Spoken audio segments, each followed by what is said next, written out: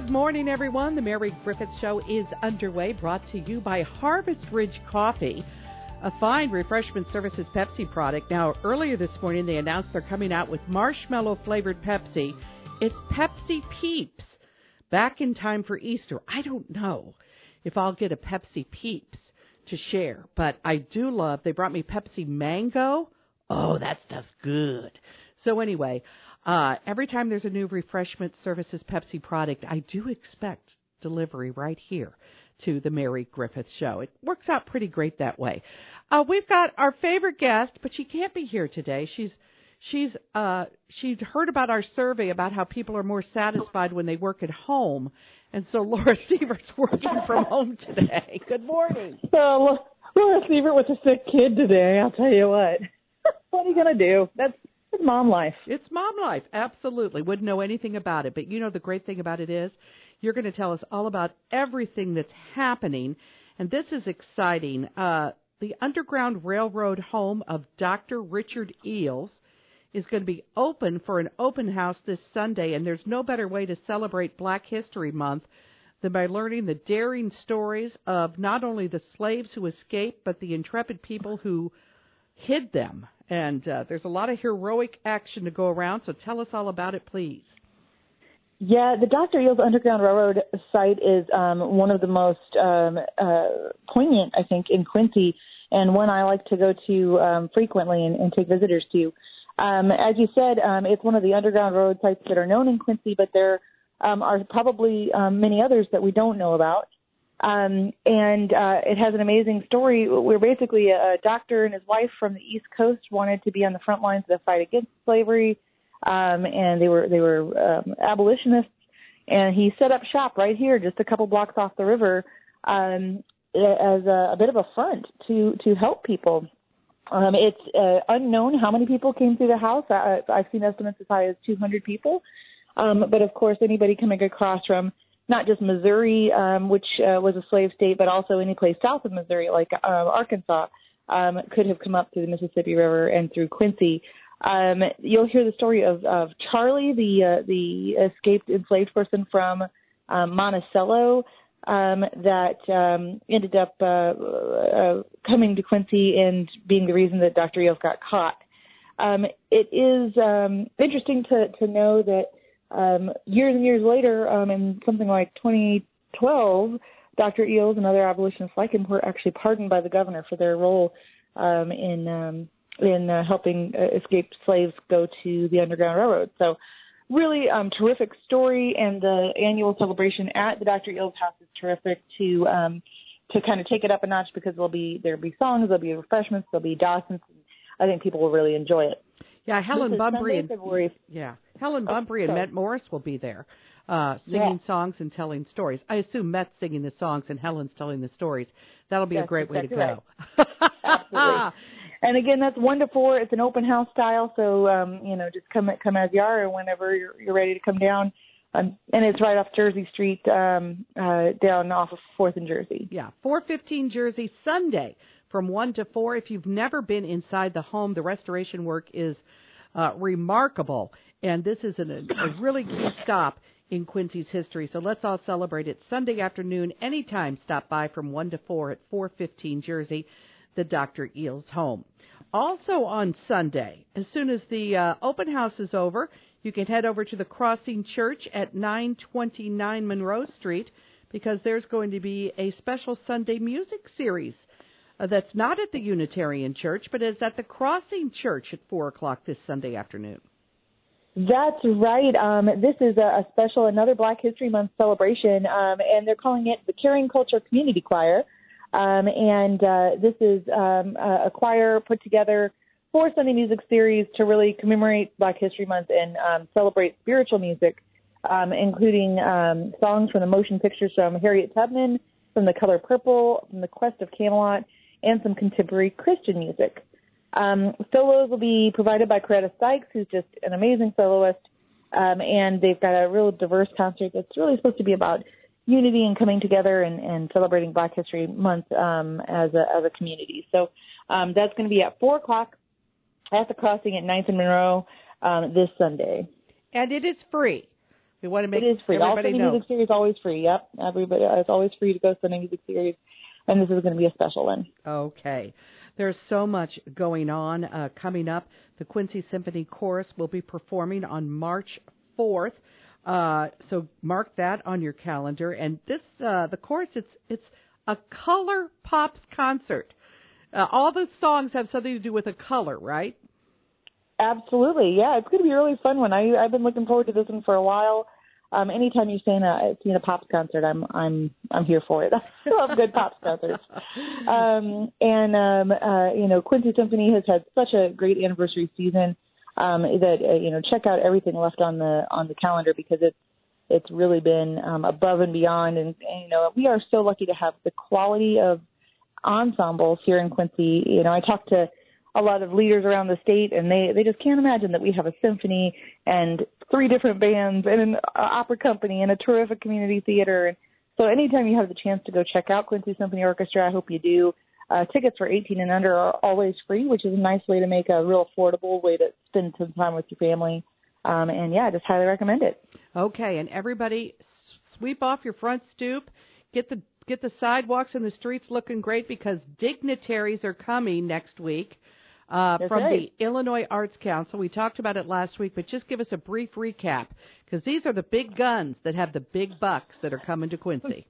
That's exactly right. We're looking forward to welcoming the leadership from the Illinois Arts Council. We've got Joshua Davis, who is the executive director. We've also got Nora Daly coming, who is the new board president for the Illinois Arts Council, and M.K. Pritzker is scheduled to be here as well. So, along with program staff and the vice president as well, so of the IACA. So, we're just looking forward to making the case that Quincy shouldn't be overlooked in any of the funding conversations, particularly as it pertains to big capital spending. So, you may know that we got that $1.5 million to put an elevator into the History Museum, but we have other big projects on the horizon too, including Quincy Children's Museum and the Washington Theater. So, if there's money out there to be had, I want to make sure Quincy gets a piece of it. So we are bringing these folks here to show them around and show them what makes this community a really amazing creative place. We're looking forward to it. Laura Sievert, hope your kiddos get well. Thank you for always being an integral part of Wednesday mornings on the Mary Griffith Show. We really appreciate it. Thank you. It is 9:26. We'll talk with a local jeweler about certification she has received right after this. We're back at 9:28, Talk Radio 930 WTAD. Sarah Davis is here. She has been awarded the Graduate Gemologist Diploma, and I don't know what that means, but we're going to find out all about it. She works at Emerald City Jewelers, and she, like me, has a mother who's very proud of her and instigated this whole appearance on the Mary Griffith Show. So this is not Sarah bragging about herself. This is the owner of Emerald City Jewelers wanting us to know that not only does she hire her kid, but her kid is fully trained to do the job. Welcome. Well, thank you very much. Good morning. Let's talk a little bit about you first before this honor you've received. You've earned it. It wasn't given to you. You had to earn it. Tell us a little bit about yourself. Obviously, you chose to go into the family business. Tell us about the rest of your life, how you decided to come to that, and a little bit about yourself personally that you'd like to share with us. Well, sure. Of course, you may think it was, a track of my life that would have, kind of been expected with my mom being in the industry. But I actually went to Iowa State University and got a Bachelor in Fine Art, and my emphasis was furniture and textile design. So it was on a large scale, but still in the design realm, and it actually is the degree that my mother holds as well from Iowa State University. But then after college, I came to Quincy to kind of work after college, and I ended up working for my mom for 3 years. And after that, I got married and moved to St. Louis. And when I moved to St. Louis, I didn't really have an idea or a track of where I wanted to go. And it was my mother's 25th anniversary with her business, and she ran a commercial that talked about my brother being in the business, and I wasn't mentioned. So it was kind of a wake-up call for me, like, I've been moonlighting for her for I don't know how many years. And about time I got my proper notice. And so it was kind of a turning point in my life. And at that point, I applied for a scholarship with the Gemological Institute of America and was awarded a scholarship to pursue my degree in gemology. Well, that's great. So you followed in your mother's footsteps in many ways, going to Iowa State, getting a degree that is not in jewelry making or in gemology, and kind of experiencing your creative side. And so we'll talk about that. But first I want to talk about this award you have received. It's not really an award. You earned it. It's a certification. You had to work hard for this. It says here that you'll be able to grade and identify gems and colored stones and diamonds. So we've all seen jewelers with that little jeweler's loop, that little special magnifying glass. Many of them have built it right into their glasses. I looked down at my diamond wedding ring. My husband assured me it was a diamond. I wouldn't know if it was moissanite or came out of a gum jar, but gumball jar. But I'm assuming it's a diamond. It's something held it up pretty good. But there are so many things. A diamond is a diamond is a diamond. But there's even cut, color, clarity. I know a little bit about that. Yeah, absolutely. So talk a little bit about why it's necessary for you to get this kind of training. I mean, when I go to Emerald City Jewelers and I buy a diamond, it's not just a diamond. I could say, I want to spend $1,000, and you could show me a wide variety of things based on the pureness of it, et cetera. Yeah, exactly. So diamond is graded on the 4 C's. We've all kind of been familiar with the 4 C's, but to elaborate on that a little bit more, your cut is obviously how well it's cut. Is it cut from an excellent cut or is it a poor cut? So if it's not the right dimensions or the right proportions, it's not going to reflect that light back to you in the best way possible. And then we've got color. So the color grade is based on a scale from D to Z, and it was GIA that developed the grading scale on the color scale, and they kind of eliminated the A, B, and C colors, because before that it was, similar to how gemstones are graded. There's an A quality, a AA quality, or a AAA quality, and to kind of eliminate any confusion on the prior color grades, they just started the color grade with D. So D is the non-existence of any sort of color in a diamond, and all the way to Z. So D would be preferred, I would assume. It's much more rare. Much more rare. It may not be preferred because we have chocolate diamonds now that are brown, which probably in the old days was like, ugh, what are we going to do with all these crummy old brown diamonds? I know. I'll hire a marketing specialist. Exactly. We'll call them chocolate diamonds, and they'll absolutely fail the color, but we'll create a new thing that says brown is good. Yeah. So again, yes, they have made uses for some diamonds that are other of different colors, yes. We think about pink diamonds or yellow diamonds. Now, really, you would want the absolute most clear diamond to be the perfect diamond. Yeah. However, if I've got a 15-karat pink one, I'm not going to say, gee, that really sucks, because 15 carats is big. So if I can find some way to make that pink diamond saleable, I'm going to do it. Well, actually, that's an interesting topic, because pink diamonds are the most rare color of diamonds. Of course. Yeah. So, unfortunately, that mine that they come out of in Australia, the Argyle mine, has been closed, so it wasn't producing enough profitability, but so that will make the pink diamonds increase in value and rarity. Okay, so if you have a pink diamond, don't give it to somebody you don't like in your will. Make sure it goes to somebody who's going to really enjoy it. My guest today is Sarah Davis. We got a little bit off track, but you're learning how to look at a gem under the scope, determine if it's real, number one, and then grade it. Cut, carat, color. What's the other one? Clarity. Clarity. Okay. And that clarity has to do, again, with if there are imperfections. An imperfection in a stone cannot be the biggest thing in the world, because sometimes you can cover it with a setting or something like that. So, again... Well, and we like to call them clarity characteristics. It's an identifying factor for your stone in particular. So you have your stone, and like a fingerprint. It's like a fingerprint, exactly. And there are some inclusions or some clarity characteristics that are within stones that can be garnet, or they can be shaped in different kind of fun ways. I think I've seen recently there was a clarity characteristic that was in the shape of a heart. So you take that and you make it, a good marketing. Again, point. Something that would be considered a fault under just the basic rules becomes something precious. I mean, I don't know if it's a fault or whatever, but I have this thing in my wedding stone that gives it a certain little extra sparkle, and it's a fault. I mean, I know it's a fault, but to me, it makes it, it's kind of like two things coming together. I've made my own story up, to make it very valuable. But so you are identifying things that are not supposed to be there and can devalue.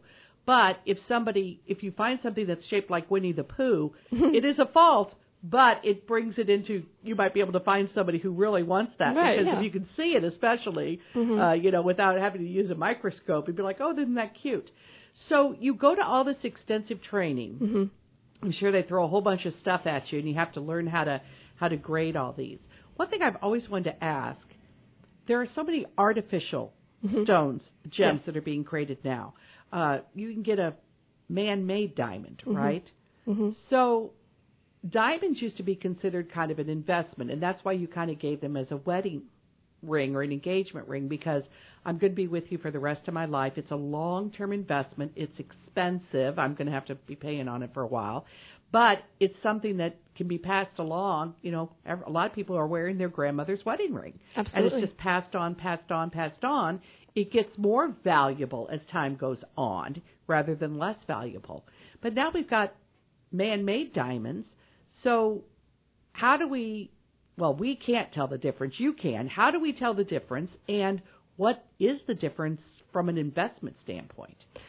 So the lab-grown stones, laboratory-grown diamonds, are new somewhat to the industry, and it's so much so new that the value for them is still so uncertain.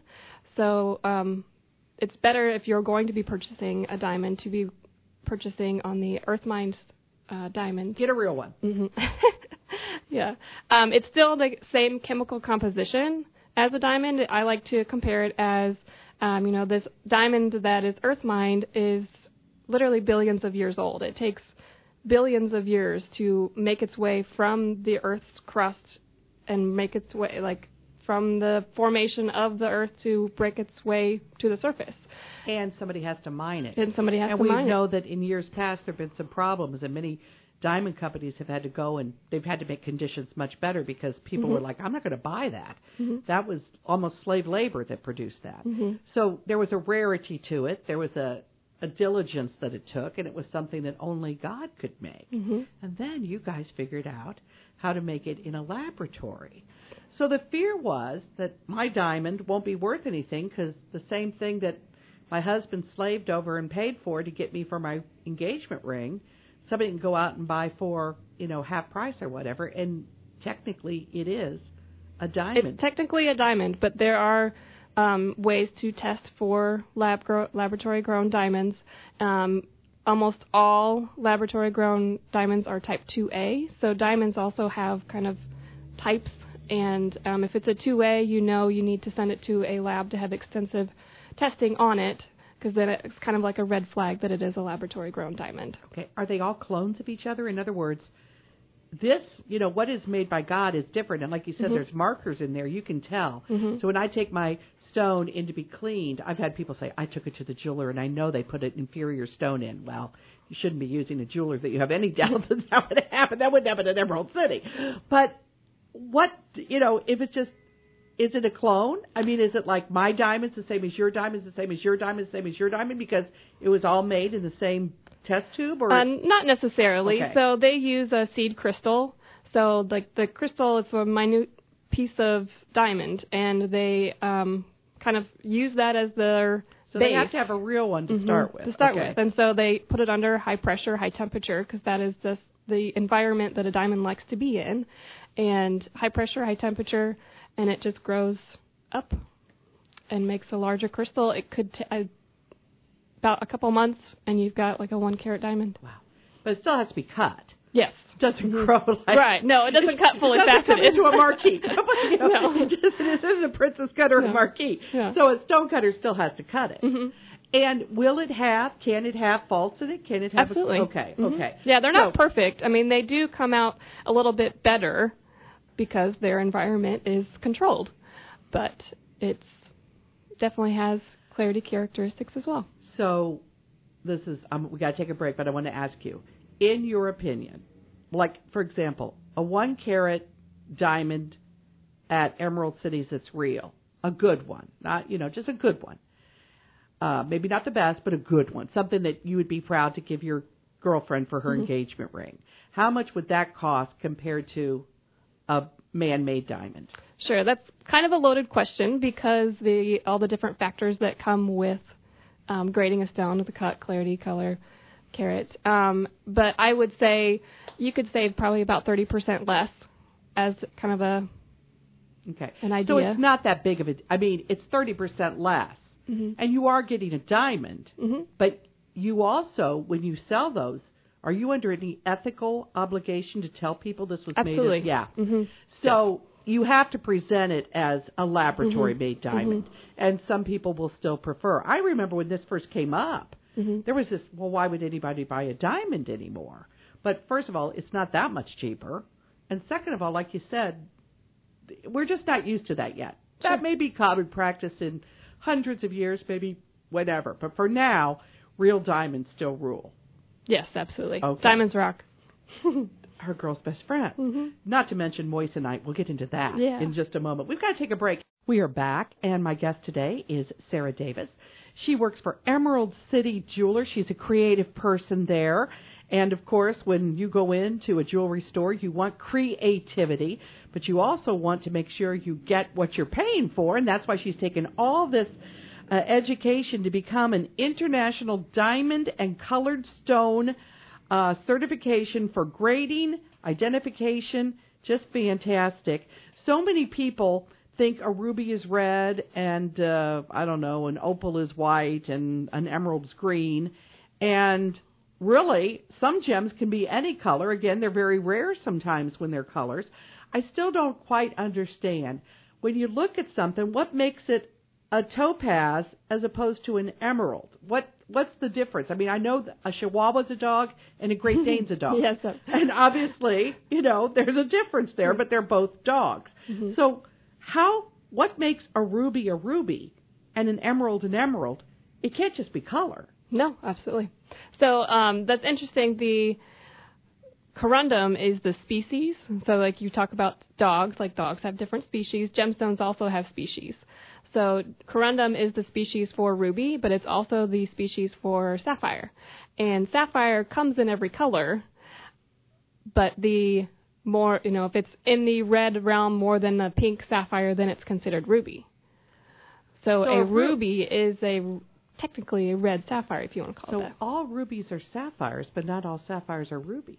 Yeah, you could say that. Okay. Yeah. Because sapphire, if it's red, sufficiently red enough, it's categorized as a ruby. Correct. And other colors kind of have the same makeup, the same DNA, but they're sapphires. Yes. Okay. They're fancy colored sapphire if they're outside of the blue color. Okay. Mm-hmm. And rarity is what it's all about. And, of course, that changes every decade or so because some stones that are very plentiful, all of a sudden they start to run out. And then are there groups of people that watch this like commodities and they buy futures in emeralds or they buy futures in topaz or something like that? Well, the gemstone industry is very unknown. I mean, we have established mines for different gemstones and know where to find what gemstones, most of them in Africa or Asia and Australia, all kinds of places throughout. Even Arkansas has diamonds. And now Canada is now an up-and-coming mine for diamonds as well. But as far as rarity goes with the gemstones, your color and clarity and those all take a part in grading a gemstone as well. So a ruby that is eye clean without inclusions within the stone is going to be much more valuable and rare than a kind of a commercial quality ruby that seems a little bit cloudy or milky. Okay. Mm-hmm. So you do get what you pay for, and that's why going to a jeweler is so important, especially a family-owned jewelry store. All like jewelry stores that have been here in Quincy for decades. do you worry? I mean, you've taken all this certification, and I think when you go into a jewelry store, you should definitely look for that, to make sure that somebody on staff knows what they're doing. But who monitors your industry? Does anybody monitor your industry to make sure that, in general, people aren't selling counterfeit? I don't think that could almost happen in Quincy. It would get around too quickly. But are there places where, I went to New York City and I got such a deal. I can't believe Emerald City was going to charge me X. I went to New York and I got it for a third of X. You might not have gotten what you thought you were getting. So are there problems in places? Unfortunately, there are. I mean, there are ways to, there's synthetics or simulants that are made to look like a ruby or made to look like a sapphire, but its chemical composition is not the same. There's also treatments on a corundum, sapphire, ruby, or whatever, that may make the stone more vibrant and make it look more valuable, but in turn it's actually, lattice diffused. It's made with something to bring out that blue color, so it's deceiving in a sense, but all of that should be disclosed whenever you're purchasing anything, and that's something that us at Emerald City will make sure that we, let you know what you're purchasing, the treatments that it has on it, any kind of added information about the stone that you're purchasing.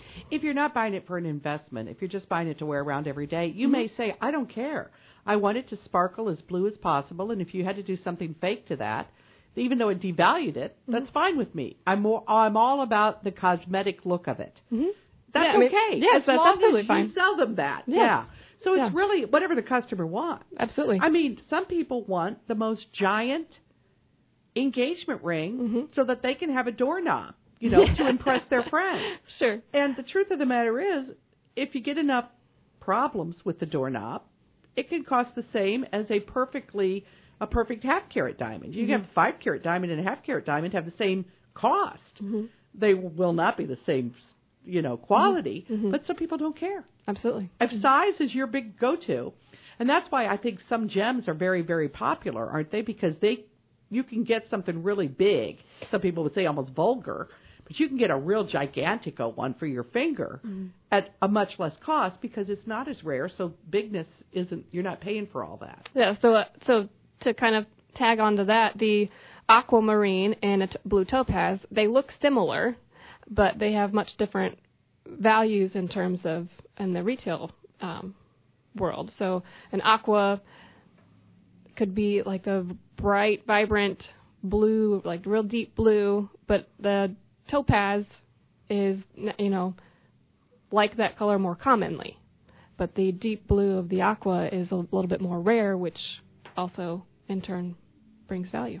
My favorite shows are these pawn shows, And I used to love the one from Detroit. People would come in, I broke up with my boyfriend, I'm going to pawn my ring, I want to sell my ring, and you find out it's not worth anything. He told me it was.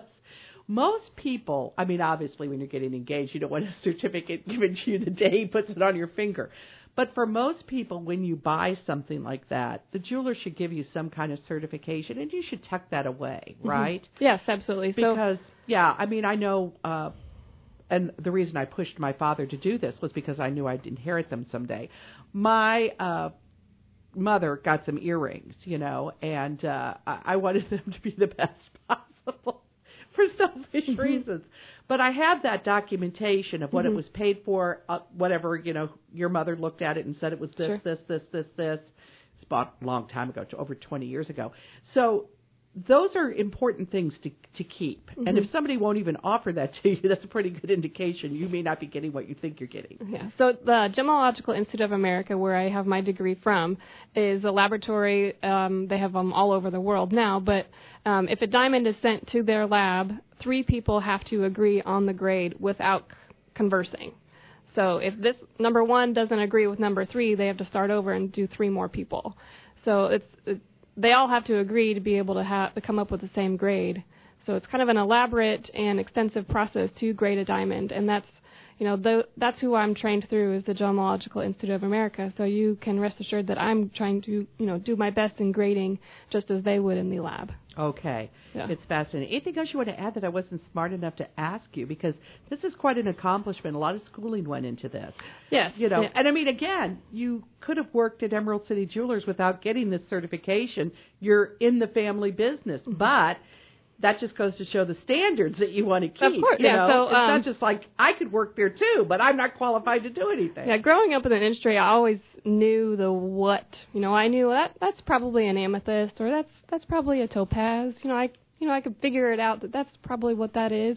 But I wanted to know the how and the why, and figure out, is that really what that is? So, I mean, the process and me getting my graduate gemologist degree was, it wasn't easy. It definitely took me 6 years to get it. But it is something that I have, knowledge that I have that I will carry on forever. And now I know, what element or what trace element makes a diamond yellow. So, and then what trace elements are within gemstones to give them the red of the ruby or the blue of the sapphire. It's amazing. Of course, you have to have good eyesight, too. Of course, you are assisted. Really, like you said, there's to the naked eye standard, mm-hmm. and then there's under a microscope mm-hmm. standard. Mm-hmm. And for a lot of people, too, the naked eye is good enough because, again, who's going to really examine mm-hmm. it? But if you're buying something for an investment purpose, you definitely, that's when it really gets down to, mm-hmm. Who's doing what. Yeah. Thank you so very much. Congratulations on your honor and this achievement, and get back to work at Emerald City. Thank you so much, Mary. Okay, thank you. Sarah Davis, my guest today.